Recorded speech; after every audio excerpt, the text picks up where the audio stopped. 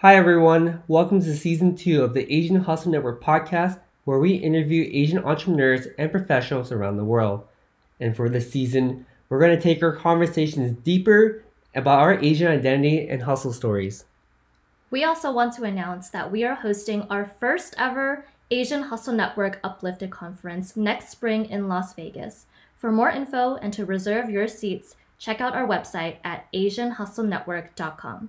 Don't forget to grab a copy of our recently released book, Uplifted: Journeys of Abundance, Community, and Identity, which tells the personal stories of how 21 Asian American entrepreneurs are shifting culture. You can order it on our website as well. Hey guys, welcome to the Asian Hustle Network podcast. My name is Brian. And my name is Maggie. And we interview Asian entrepreneurs around the world to amplify their voices and empower Asians to pursue their dreams and goals. We believe that each person has a message and a unique story from their entrepreneurial journey that they can share with all of us. Hi, everyone. Welcome to the Asian Hustle Network podcast. Today, we have a very special guest with us. His name is Joe Jitsukawa. Joe is a serial entrepreneur, comedian, investor, and public speaker. He was born and raised in Los Angeles and grew up surrounded by the growing gang culture in LA. Tired of the regular 9-to-5 job, Joe quit and co-founded Just Kidding Films, a comedy YouTube channel in 2007. Through this channel, Joe and his team of friends shoot comic sketches through which they teach good things in a bad way. Just Kidding Film has almost 2 million subscribers. Besides YouTube, Joe has also found success in different business ventures such as apparel, consulting, e-commerce, and investing. He likes advising and investing in several businesses, including a growing matcha franchise in LA called Joombi. Passionate about helping others, Joe created a free online education platform called Joomalian Academy that now provides over 20,000 students with basic life skills and self-improvement education. Joe, welcome to the show. Hello. What's up, everybody? Thanks for having me. Of course. We're so excited to have you on the show. I think we mentioned earlier before we started recording that Maggie and I were watching like hours and hours of your content just to get a refresher everything. We just realized, dude, Joe has done so much and made such good videos throughout the last 13, 14 years, dude. So such a huge honor to have you on the show. Yeah, it's crazy, man, because when I first started YouTube, this was 2007? Yeah. And it's insane because none of this was planned. Everything was just, we learned as we went. And it's just been a crazy journey because I'm always thinking when is this going to end? Because in entertainment, it doesn't last forever. And so I'm just holding on and I just keep going. And it's funny because we have this joke saying that we are the cockroaches of YouTube because we can survive anything, nuclear apocalypse. We've seen people come and go, especially on YouTube, especially on new media. It's, you go viral and then you're gone, right? But we've been super fortunate because I think we have such a loyal fan base that's stuck with us for over 10 years. And every day I'm just grateful, wow, these guys, they don't get bored of us. And I'm bored of myself and they're not even bored of us. And it's wild because one of my channels this year will be our 10-year anniversary, which is Just Kidding News. We film it right here in this set. But the channel you're referencing, Just Kidding Films, I think we stopped filming that maybe 4 years ago or so. But it's still active. But yeah, it's been 15-ish years now. So it's been a long time. That's a whole high school student. That is crazy. And yeah, I mean, just kind of echoing what Brian said, I remember watching your videos and you guys were just so authentic. It didn't seem like you guys were trying to be someone that you were not. And I think that's what made it so special. The people just wanted to laugh and see what you guys were putting out. I know you mentioned that all of this was so unexpected, but I want to know, did you guys even have goals that you wanted to set forth in mind? And what were you expecting at the time? Did you want some sort of achievement out of, creating all these YouTube videos? Or was it just more of let's just have fun and, go with the flow? Well, we don't know what's going to come out of this, Yeah, I guess it did start with a mission. And in the early 2000s and also the late 90s, right? Me and Bart, my biz partner, we're product basically of the 90s era. And growing up watching In Living Color, Saturday Night Live, all that slapstick comedy, you know, that really influenced our taste in comedy.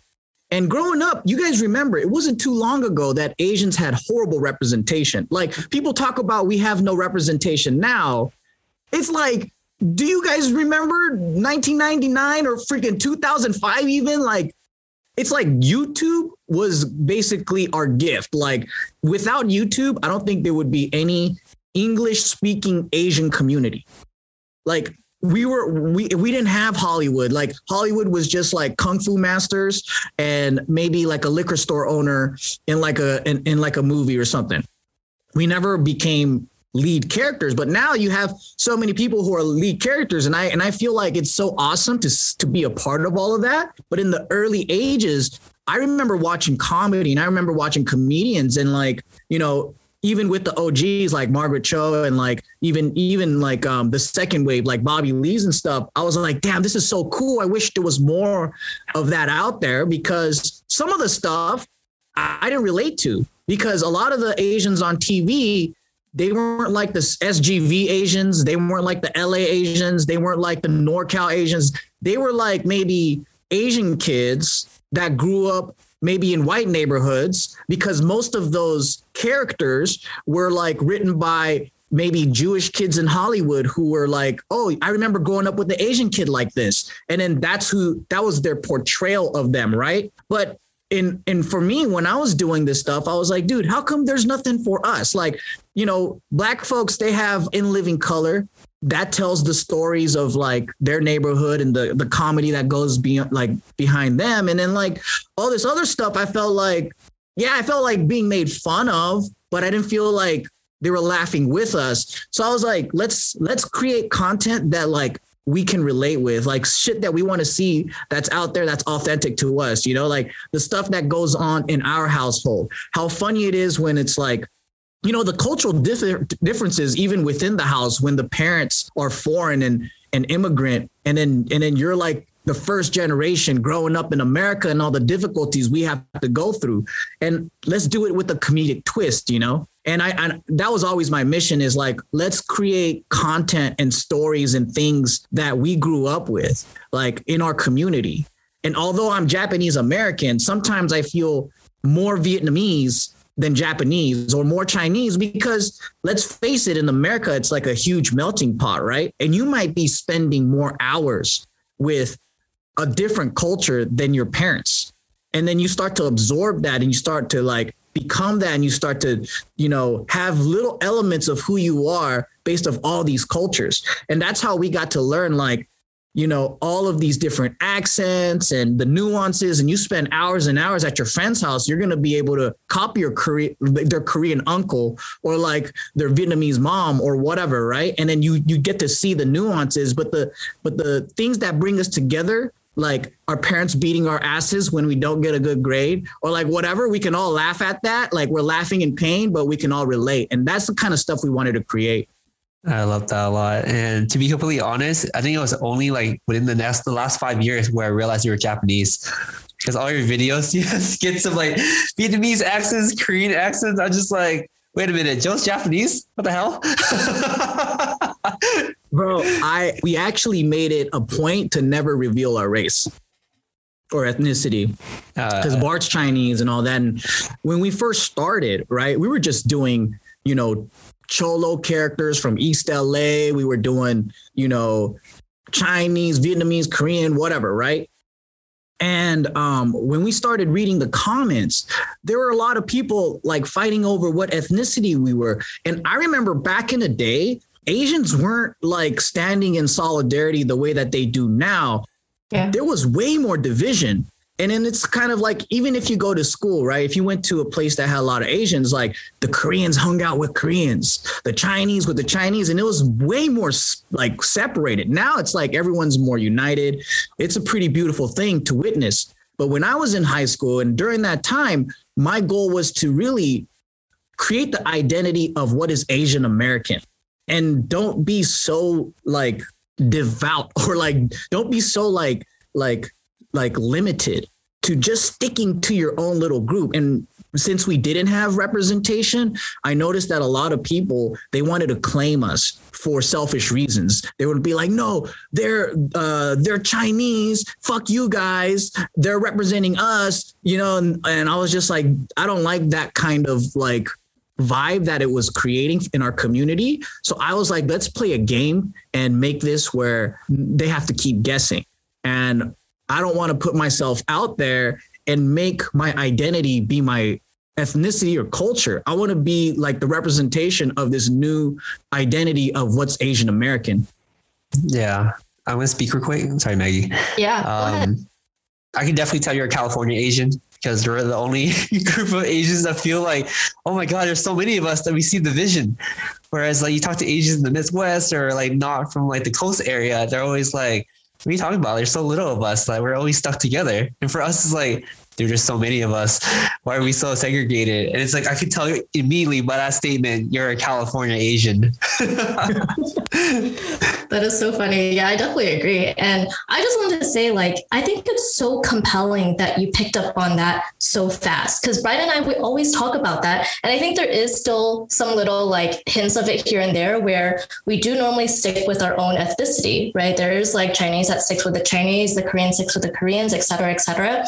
And a lot of it comes from our parents. You know, our parents teach us to like, you know, only stick with who and what you know, like don't try to venture out. And, you know, it's hard to trust people and stuff like that. And I think we adopt that mindset from a lot of our parents and our grandparents and stuff like that. And it wasn't until like after COVID when we're like kind of diving deeper into like learning about our Asian cultural heritage, where everyone is like, you know what, why is there so much division? We need to like stick together, and we're an Asian community, not, you know, Chinese or Vietnamese or Korean. You know, we have so many similarities in terms of our struggles, our upbringings and stuff like that. There's more similarities than there are differences. But for you to like notice that so early on when you were creating these skits and, you know, when you were going into comedy and creating these videos, that you wanted people to like recognize that we're an Asian community and we need to work together to, you know, make sure that we're able to go forward together. That is something that's very, very compelling. Yeah, thanks. You know, it's I think being in comedy and like creating content, you start to see the world like as kind of like these big groups, you know, where like it's when you grow up, I think like you're just in your neighborhood with your small circle of friends, especially because the online world wasn't like what it is today, where you could become best friends with a middle-aged lady in the Midwest over a video game or whatever, right? Like they did have that, but it wasn't as like accessible, where now you can see a vlogger from every single country and see how they live. And it's bringing us way more closer. But since we were in the early stages of that, I was able to witness like how people would react to our content and then kind of adjust from there. So I feel pretty grateful that I was able to see that early on. Yeah, I feel grateful that you have too, because I'm being completely honest. Your content has shaped a lot of my like early teenage, mid 20 years just by watching it, because I'll be honest here. Like I was one of those unconfident Asian kids that I probably felt a lot more confident around other Asian people. But as soon as you walk to an atmosphere where it's not Asian anymore, I don't know how to hold myself. I don't know how to represent myself. I don't know how to like be myself. Right. So I'm going to ask you a really spicy hot topic. I want to talk about Asian male masculinity. Okay. And the reason why I asked that question is I remember seeing a comment that you made like months back regarding like Asian males are often portrayed as weak, nerdy, whatever. So I want to ask a question regarding that and like representing yourself as like an Asian male in comedy. Like how did that really affect the way that you saw yourself and the way that you wanted other Asian guys to feel? That's a really good question, because like I remember, so I grew up in a predominantly Black and Mexican neighborhood, right? And some would call it the ghetto, right? And there used to be a big Japanese population. It's called, the city's called Gardena. And it was a farm town back in the day in the South Bay here in LA. And then they as the city grew, you know, like so did the population change. But I was unaware of a lot of the things that were different from I would say like middle class world, right? Meaning like usually in poor places, violence is prevalent, right? And the idea of masculinity, especially in that era, the late 90s, early 2000s, was defined by gangster men, right? Like you listen to West Coast rap, whatever, the most baddest on the block, the most gangsterist, the most violent, right?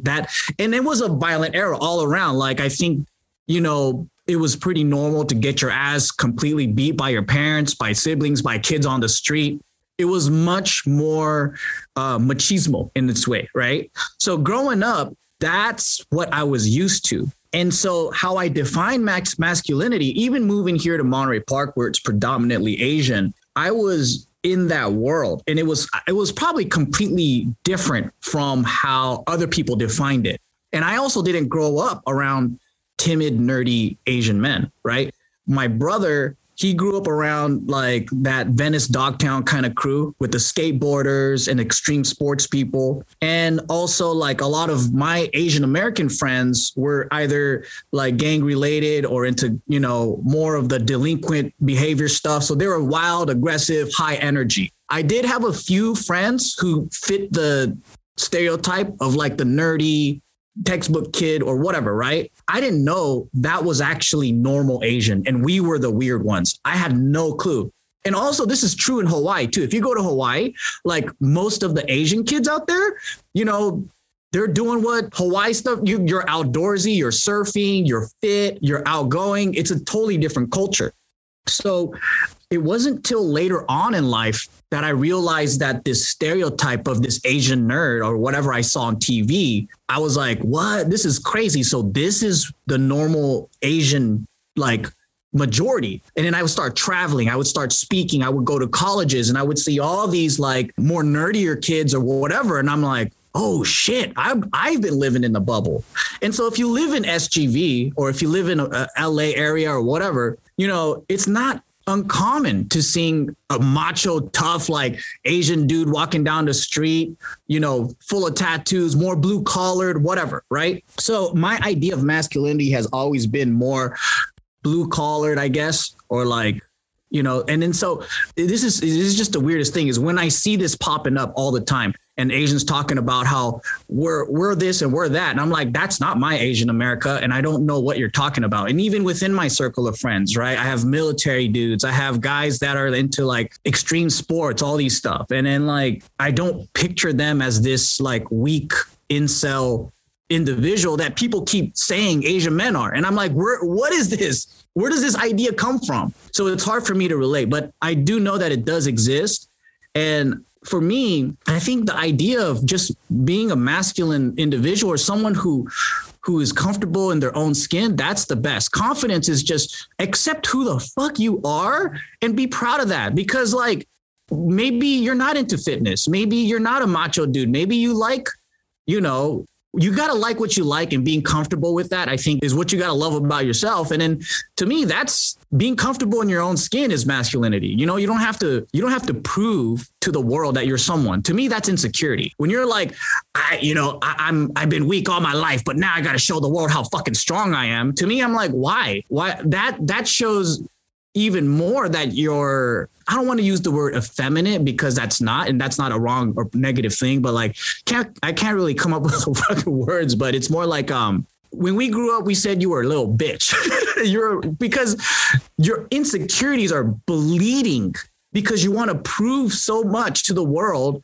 Like everyone's looking at you, but no one gives a damn about you. Everyone's concerned about themselves. Right. And I see this conversation coming up a lot from insecure human beings. And a part of me is like, first, I'm kind of glad that they're talking about it because maybe they can make a difference instead of suppressing it. But the other part of me is like, some of the things that you do makes you look even worse. For example, when guys complain about how, let's say they don't like me because I'm Asian or whatever, they don't find me attractive because I'm Asian, right? To me, I'm like, maybe you individually is unattractive, but there's a lot of really attractive Asian men that can get dates and whatever, but don't bring all of us into this stereotype and say like, oh, they don't like Asian guys like us. And I'm like, shut up, maybe you.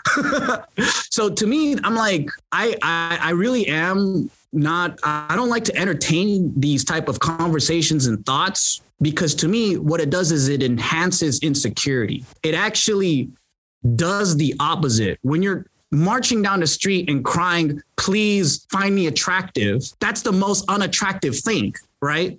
If you're lecturing a woman to love you for who you are, that's hella unattractive. You should just be flirting. You should be, showing what a great personality you have. Like, just have a great conversation and just be comfortable in your own skin. And I know it sounds cliche, but it's really, it's just a really weird phenomenon to me, where a lot of guys are just complaining, like, treat me masculine. But it's like, dude, you don't complain to own your masculinity. You got to learn that confidence.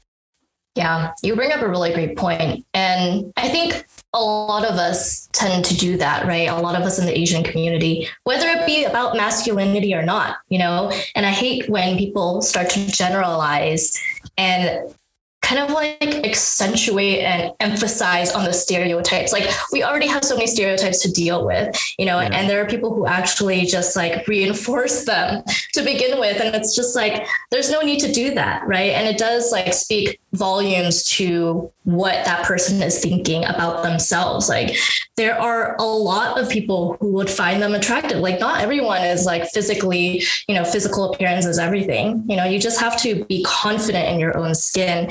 And once people start seeing that, then people will become attracted to you. So I think you bring up a really great point. It's like, it really isn't about, the whole Asian community. You can't generalize those stereotypes. You can't emphasize those stereotypes. You just have to be confident, and you have to, show the world that you're confident. Otherwise, no one will, be able to agree with you. No one will be able to look at you and say like, wow, that is either physically attractive or mentally attractive, whatever it may be. Like, you just have to be confident and show that to the world. On a side note, Joe, you are attractive. So I just want to make it very clear that you are sexy as fuck. Oh man, should I leave this room? Hey, I never get to tell my idols that they're sexy. Okay, so this is the first time. But this phenomenon though, I do think it's happening beyond just Asians, like just redefining the word of what is masculine. It just seems like it's, all around, like it's not just within our culture. And I don't know, it's kind of interesting. You guys kind of see that happening too? Yeah, I especially see like, I don't know about your experience, but like as a 626 Asian, every time I meet Asian people that's not from California, the first comment I always get is, wow, you're so confident. Like they keep thinking we're extra cool. Like the California Asians are extra cool because we're more confident. We're more this and that. We don't care. And I think largely because of that, it's like we never saw ourselves as a minority. That's a key word, right? We always saw ourselves as majority. So it's like, we don't know how to act like true minorities. We act like we're a majority because it's what we see every day, like macho Asian men. I do agree with you. For the longest time, I didn't understand that term neither. Like, oh, like you're all nerdy and stereotype is all weird. I thought that was a pretty weird concept to me. I'm like, bro, like just come to my hometown. You see a bunch of dudes you don't want to mess with. But yeah, I kind of want to shift the conversation a bit and talk a little bit more about yourself. Right. And the reason why I say this, because I know I read a lot of your articles, especially the one released last year by AP, about you growing up in a very rough neighborhood. And I think for a lot of us, it's like we tend to hold on to a lot of who we were and kind of let that hold us back to who we can become. Right. And you're a classic example of that, where it's like you didn't let your past hold you back. You accepted where you came from, who you are, what you learned. But the thing with all of us is that we have a hard time like reinventing ourselves and almost like unlearning the bad things and relearning the good things. So I want to talk to your experience too. Like, how many times have you like had to like really look deep down inside and reflect and be like, wow, like I can't believe this is all happening. Me, this kid out of this city, my background, imposter syndrome is kicking in. I want to hear all about that. Yeah, I feel like all of us never really completely change. Like you're still the same 10-year-old that you were. Like you're probably gonna, like, have you ever remembered where, like, let's say you always wanted to do something, like you had a dream to go to a theme park, right? And you never got to go to Disneyland until you were an adult. But that was a dream that you had like when you were 9 years old, and you get to be like, finally, I'm at Disneyland as a 30-year-old man. And then I'm like, but your inner 9-year-old is like super happy, right? And I feel like all humans are exactly that. So you might physically change over time. You might look different. You might wrinkle. You might, get old. But then the things that you love, desire, the things that you want, it doesn't change very much. And so with that, like, although I've changed, obviously, like we're all meant to, and if you don't, then something's terribly wrong with you. But like, I don't really hold on to my old beliefs, because I think as we learn and grow, like we just keep moving forward. But I do look back and go, man, this is pretty awesome, because I never thought that life could be like this.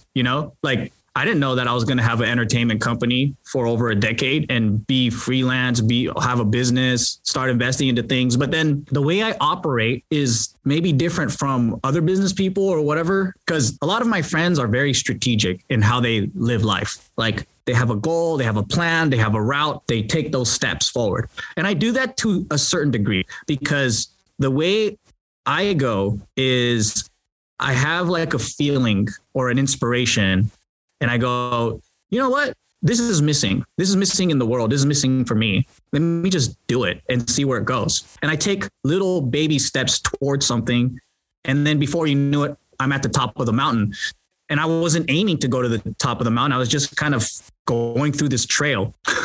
That's pretty amazing. I mean, it is interesting to see how different people strategize their lives differently, right? And I totally understand. I think especially, I wouldn't say like, especially in the Asian community, but a lot of people, they want to plan their lives out. They want to, have a kid by this age, or like get married by this age, or have a job by this age, and everything is planned out and they can't miss a beat. Yeah. Right. But it's interesting to hear you say like, maybe this is something missing in my life. I'm going to fulfill this. I'm going to go for it. But some people may never get to that top of the mountain, but you're actually able to make those steps to get to that mountain, right? Even if it's spontaneous. Mm-hmm. So I love that you have this sort of, ability to really take a step back and like reflect on your life and be like, okay, what's missing in my life and what do I need to do to achieve it? And I mean, we can definitely see that a lot has came to fruition, based on everything that you've gone through and everything that became successful for you. I feel like there's different stages that people have to complete psychologically. It's kind of like a video game, right? Like I think the first stage is people have a dream. Like they go, oh, wouldn't life be great if I had a surf shop and I can like rent surfboards and surf all day? Or like they have an idea for their passion, or like, I love freaking oceanography. I want to be a dolphin trainer or whatever.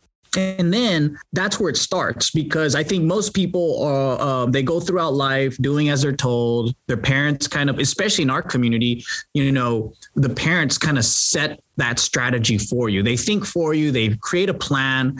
And it's been like that for hundreds of years because of Confucianism. So this concept of individual like happiness, individual pursuit is a new concept for Asian Americans, Asians in general, because it's always been a system of hierarchy where the last generation is supposed to have more wisdom. So they create a plan, create a route with their expertise. They go, you're going to marry this person. You're going to, and then so we're disrupting the system of our culture right now. So when when they move to a Western nation and the philosophy is more individual rather than the family unit, it kind of creates a lot of tension because our parents are trying to do what they were taught how to do it, right? And they followed the system. And then for us, now we got to go individually and we go, you know what? I have my own journey to follow. I have my own free will. I want to do my own thing. And they're like, why are you such bad kids? And that's where the conflict comes. And I've been thinking about creating like a whole book behind this and all that, because all of us went through this and all of us felt the pain of being like, oh, we're disappointing our parents, but we have our personal desires. So let's say that's the first stage, right? You want to pursue your goal. You want to do your own thing. You don't want to be an engineer, a fucking lawyer, doctor, or whatever. And then you become a dolphin trainer. And then so this is the pivotal point in most, people from Asian families is, do I disrespect?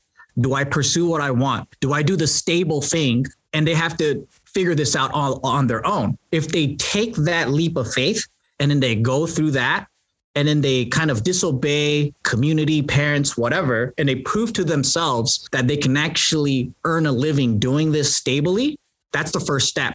Once they can psychologically build this independence, then it turns into what else can I do? And what else can I hack in my life? What else can I overcome? And before you know it, it's no longer a question of, will I one day be able to pursue my dreams? Now it's just going to be, what's the next project? And I feel like that's where I'm at now after, all of those years of proving to myself that I can basically feed myself doing any imagination that I have. And I think that that's probably a good kind of like roadmap for Asian Americans that want to kind of break through and then overcome their fears and then, basically walk toward all the desires that they want. I couldn't agree with that more. I mean, like you're at the point where you're no longer held back by any sort of like restrictions, boundaries or anything. You feel limitless right now. Like you feel like you proved enough to yourself that you can make anything and practically anything happen.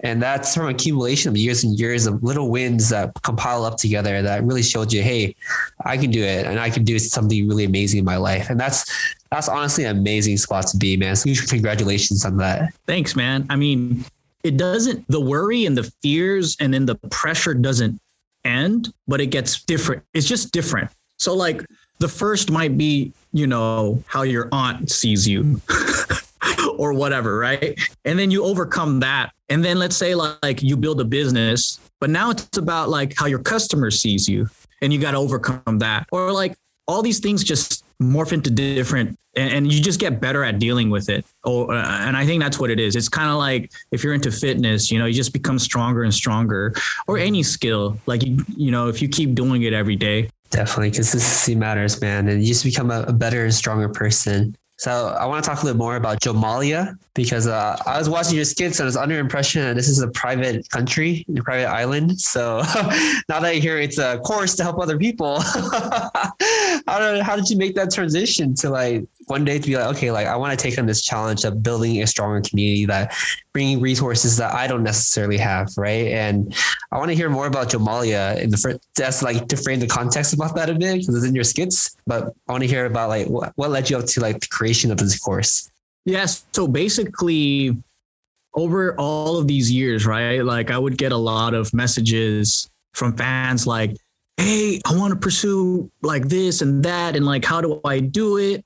And I started realizing that I just want to figure out a way to compile all the things that worked out for me and pass that on. And then, especially because my fans make me who I am anyway, and then it's just a little passion project of mine, but I've been running it for about 4 or 5 years now. And I decided to just basically take it all offline and keep it within the fan base that followed through with it. But it all started because people kept asking me the same questions. Like, I want to pursue this. How do I become that? How do I save money? How do I make this? I want to make more money. I want to open up a business. And it's the same questions over and over. And I created a whole video course to answer all that. Yeah. So instead, I could just link them that instead of me explaining it to them all the time.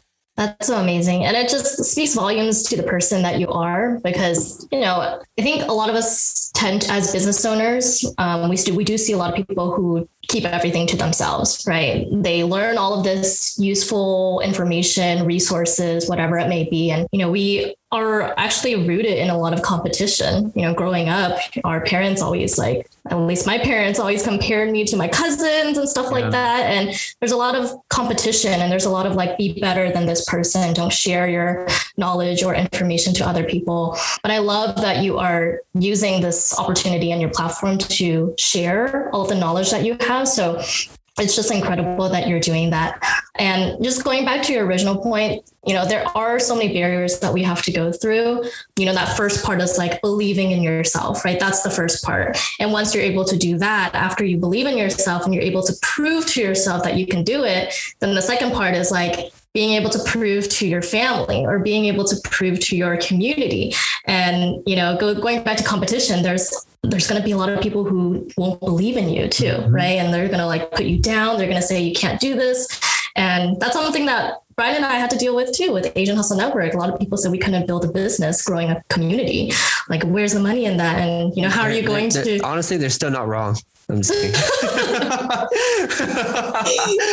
But we were able to do it. We started a business from Asian Hustle Network, and just wanted to commend you for, all the things that you're doing to give back to your community, because that's really where the value is, and where you're able to gain a lot from, not only from like a business perspective, but just like impact perspective. Right.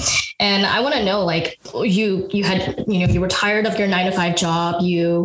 I think there was this article that mentioned that you didn't even know what a GPA was. Yeah. And you actually came out at the top of your class when you were graduating college, right? Yeah. And so just like taking that step back, I want to know, like, what made that transition? Like, what made you think back and say, like, man, I didn't do so well in high school, or I don't know if you did well or not, but judging from the fact that you didn't know what a GPA was, but what was that turning point like for you, and what made you decide to turn your life around a little bit? I also want to add on that too. I want to hear about your lows, your low moments. Like, we don't talk about that enough, man. We don't talk about those hardships. Let's get depressing. Let's do it. Yeah.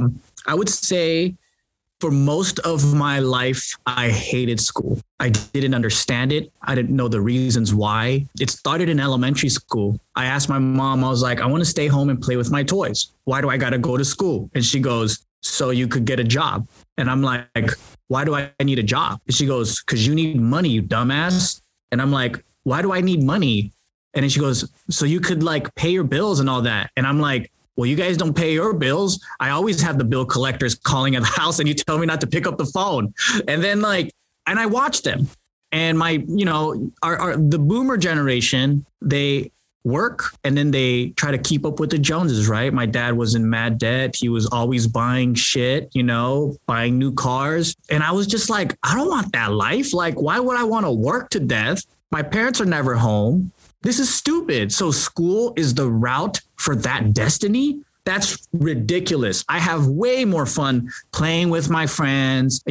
Like recess was my favorite topic.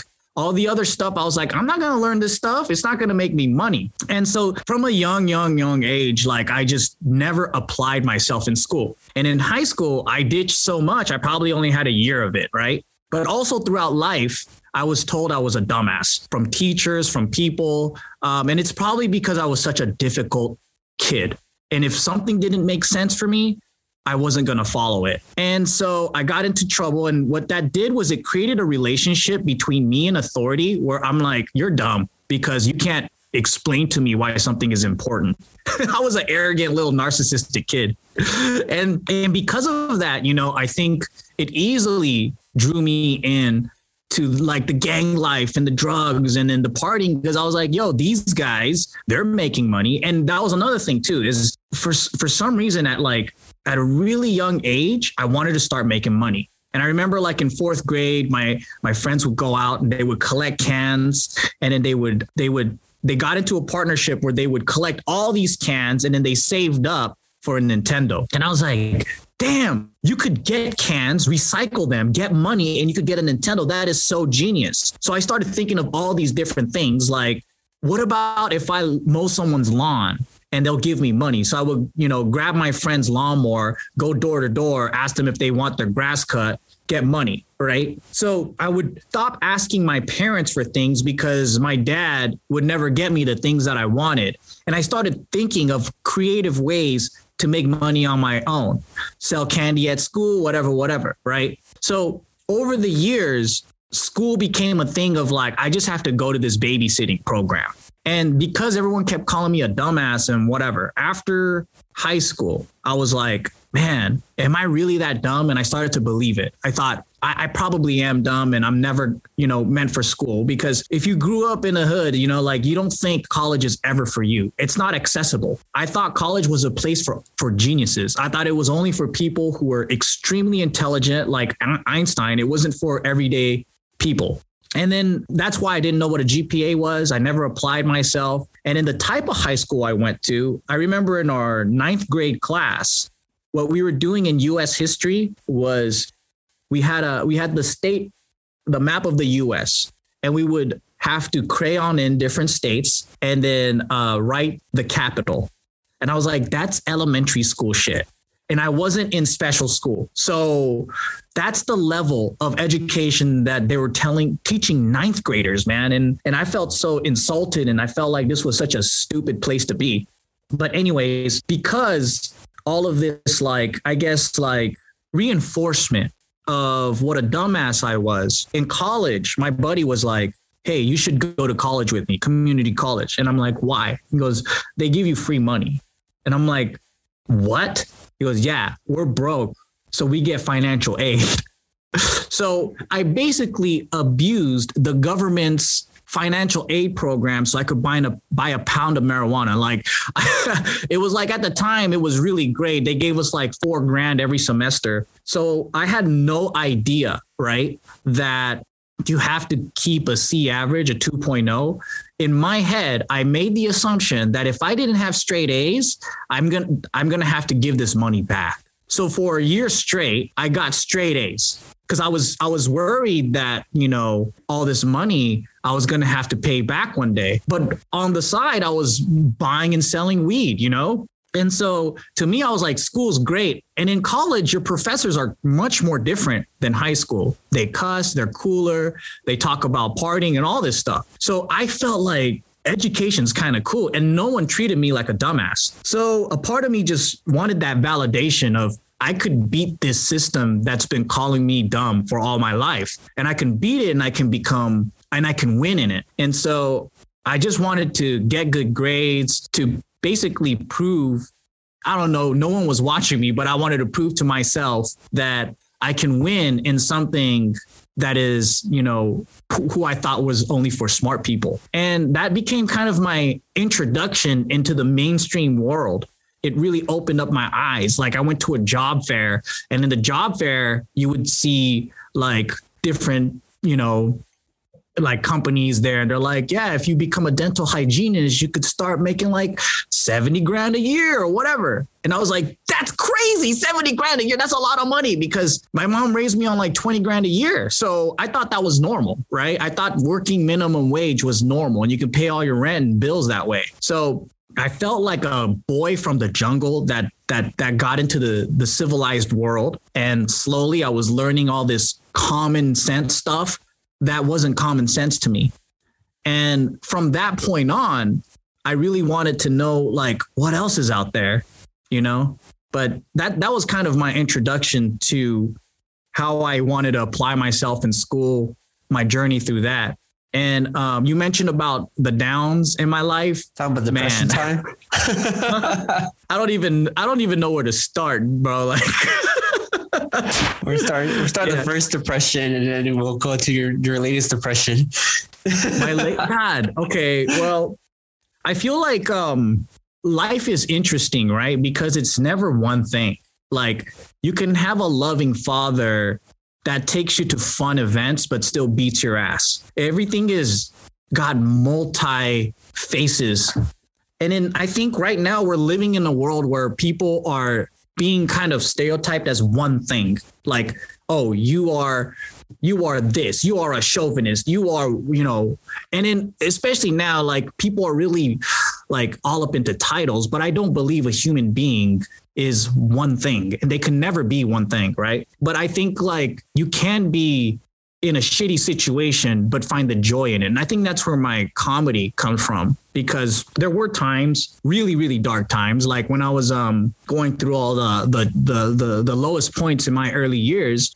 I remember coming home from like a party binge at like 14 years old. And my mom was like, did you even notice that your father has been gone for a week? And then at that time, I was like, I was high every single day. So I'm like, I said no, and I went to sleep. And my mom fell into a spiral of a depression. And I remember being like 14 thinking like, Mom, you are a weak ass bitch. You trapped yourself in the room, and now I have to be the man of the house, and somebody has to make some money in this house. So I started upgrading from selling weed to ecstasy because it made more money. And I never wanted to be home. And I think that like that point is when I felt completely independent, but also lonely. And I found myself with a handful of other kids that were just kind of neglected, right? And I remember like at such an early age, it's a weird point when you can't trust anybody. Like you can't trust your own parents, you can't trust the friends that you're with. And it made me extremely isolated and sad. But at the same time, it taught me the most craziest independence, like where I felt like I could live through anything at that point because I was too young to work and to pay my own things. But I figured out a way to eat. I figured out a way to sleep in different places. I figured out like how to kind of survive. And all the things that I learned from there, I feel like it kind of pushed me to who I am today. But yeah, like whenever I talk about the lows, it's hard for me to only talk about lows because there's always like the highs that come along with it. Like there are, of course, there was a lot of depression and all that, but also there was a lot of fun partying too. Like you get a bunch of like high school kids together with no adult supervisions. Some of the best memories came from that shit, you know? So it's hard to say like, yeah, it was a tough time in my life, in my family. And I think I take that philosophy for everything. Like, you know, life constantly has these ups and downs that we can't control. And I would say like recently, you know, I would say like the climate has changed for comedy. This is something that's really, I guess, sad for me, but I'm trying to figure it out right now. But we're living in this culture of like, everything is canceling. Like you're wrong for saying this. It's popular to virtue signal. It's popular to be like a hall monitor. Right. And you guys might be saying like, oh, you guys, JK, you helped out the Asian community. But now there's a completely different narrative of people saying that we damaged the Asian community. And everyone has different perspectives. That's fine. But I feel like it's very unfair to sit there and condemn those without having a conversation. I never did that. Like I never pointed fingers. I never wanted to like throw rocks at people without even understanding who they are. And it's so much easier to cast judgment and say like, you guys are a bunch of fuckheads and all you did was hold us back. And I'm like, really? Did we really destroy the whole perception of who you are, a complete stranger? That makes no sense to me. It breaks my heart, like, because of how much I gave to the community. But at the same time, I know that the world is kind of changing in the way that they see things, and then the way they see comedy is changing. So it's like a good lesson for me to kind of figure out the new era and how to navigate through that. Yeah, you bring up a really great point. I mean, we are going through this new like generation, and this whole cancel culture is really, really big. And, you know, I think certain points in time, like certain cases, like, okay, that's understandable, you know, whatever. But a lot of people tend to generalize. And even if it's like 10 years ago, they'll like find something to nitpick, right? And same thing for Asian Hustle Network. There's a lot of people who are really, really grateful for the community. But then, you know, sometimes you'll get people who are hating on you, and that's, everyone's entitled to their own opinion. But I do agree with you. Like, you can't be generalizing and blaming if you don't even have the time to like sit down and have a conversation with them and try to understand, you know, because it's easy to like point out every little single bad thing, but like, what is that person doing to help the community? Like what, you know? Yeah. It's easy to me I think it's so easy to point the finger and judge, but I wish the world had a little bit more empathy. Right. And like, if we could just, you know, I feel like a lot of people, they have their own reasons, right? And perspectives of why they do something. And to me, I'm so interested in what makes, like, what's their motive? Why do they do it? Instead of just passing judgment and saying like, oh, I know why they do it. They do it because they hate us. And it's like, that's not always the case. And maybe it's because of my like entertainment background or the storytelling background, but I'm so fascinated with human beings because I feel like we all share the same reality, the physical reality, but everyone has such a diverse, unique story that shapes their understanding of the world. Like all three of us are Asian Americans, right? But we have such a different background. When they see us in the group, they're not going to look at us and be like, oh, you guys are weird friends. But it might be that we have really, really unique differences too that make us who we are. And those in between nuances and those stories, I feel like are really, really interesting. But what we do now is we categorize, we generalize, we just make, oh, as an Asian American male, this is how I feel. It's like, to me, those things already create a bias and an identity of who people expect you to be. And that's really messed up because what it does is it limits the person. It limits the individual to express who they are and their own story.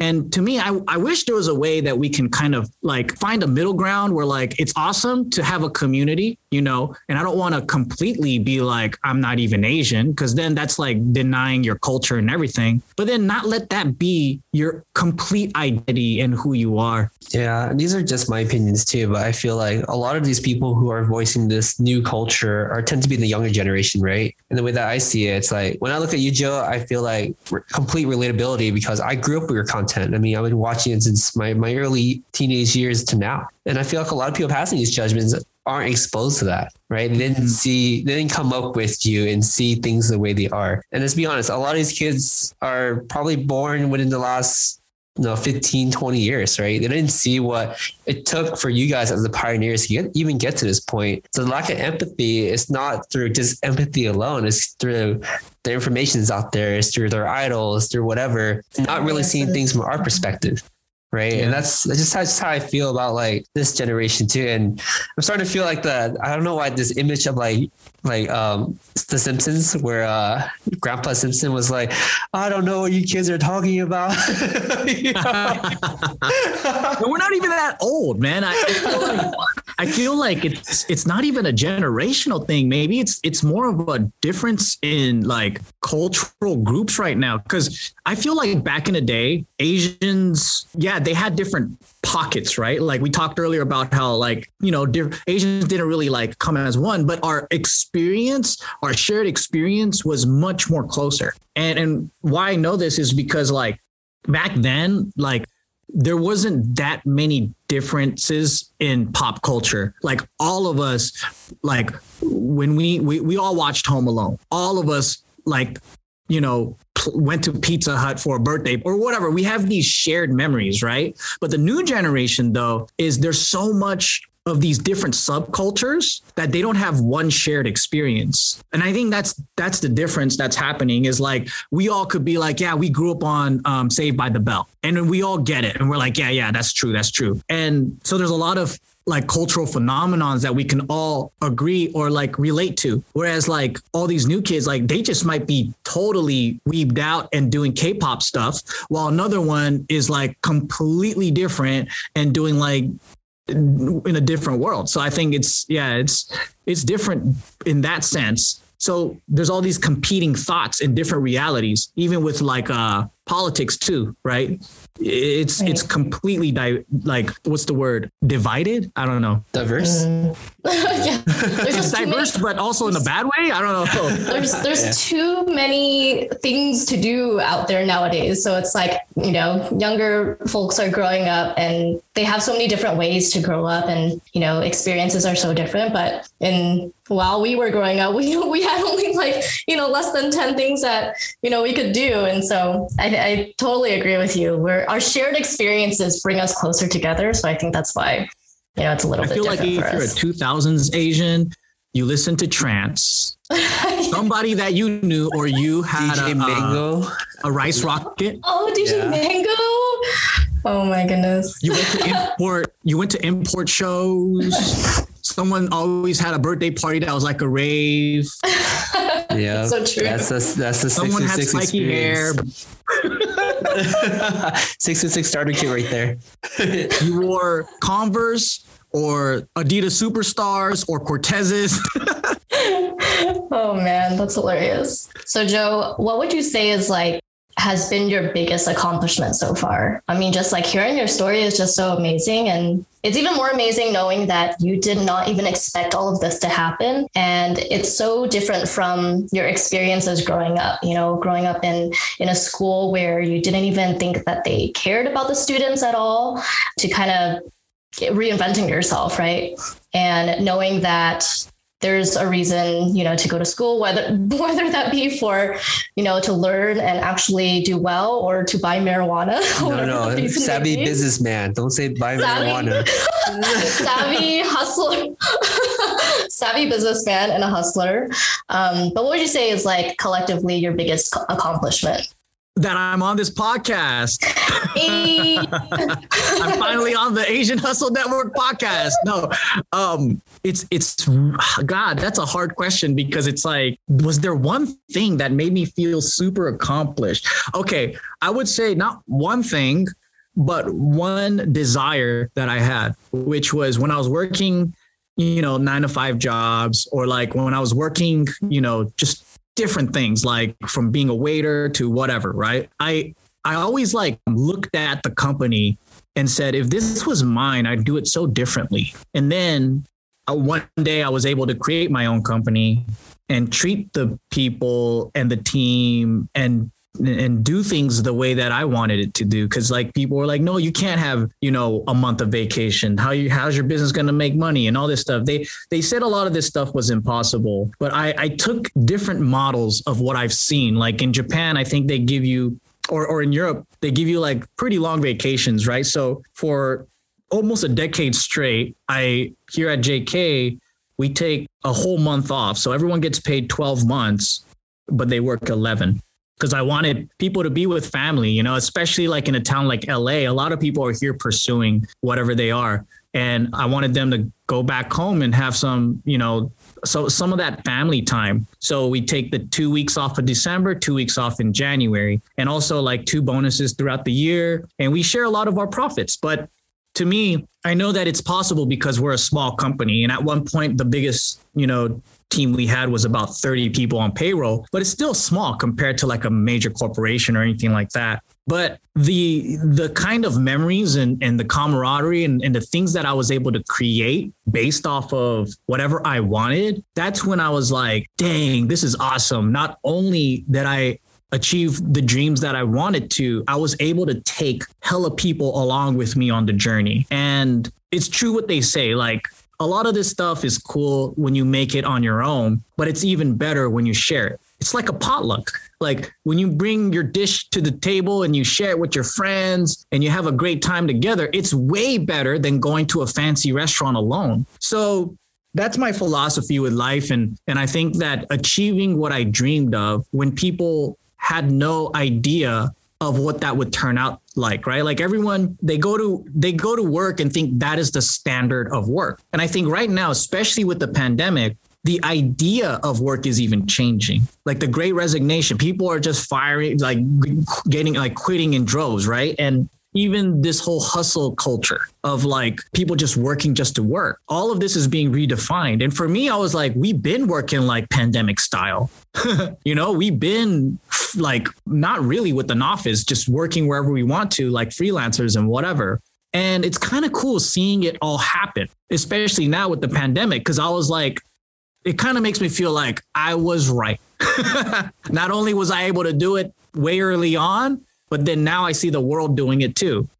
I love that. I loved how you had this vision and you follow through with that. And I absolutely appreciate that too. I feel like nowadays we're not really confined. There's so many tools out there, right? We're not really confined to the traditional career. And you absolutely agree that people are catching on that there's more to life than just going to work, slaving away, and then enjoying like the last 20 years of your life where you practically have no energy to enjoy it, which doesn't make any sense to me. So Joe, I love hustling though. Like I love working. I think that it's cool, but it's the intention and the motive and not burning out, but hustling toward like, even I hustle to relax, like relaxing is hustling too, because it's like, you need the rest so you can progress, right? You gotta chill before you like go out, and it's a balance. You gotta sleep or else it's just toxic hustling. Yeah, I absolutely agree. So, hey, Joe, we have one final question. And that question is, you've been in a partnership with Bart for so long now. You're practically married to the guy. Like, what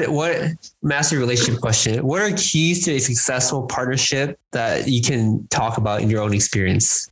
I didn't realize how lucky I was to have a business partner like Bart too, because we organically were great friends. And I know that a lot of people out there go through partnerships, groups and stuff, and they go through this unfortunate like breakup or whatever. And I've seen it, and I felt so lucky all the time because, for one, we're very similar in personality. So we did the whole Myers-Briggs test, and he is an INTJ and I'm an ENTJ. So I'm the extroverted version of what Bart is. And I think that having a like-minded business partner helps, but more than that, it's being able to communicate completely honest all the time without holding resentment, without holding anything back, and also thinking of the company first and knowing the difference between your ego and what you want for the company. So sometimes we get things mixed up with,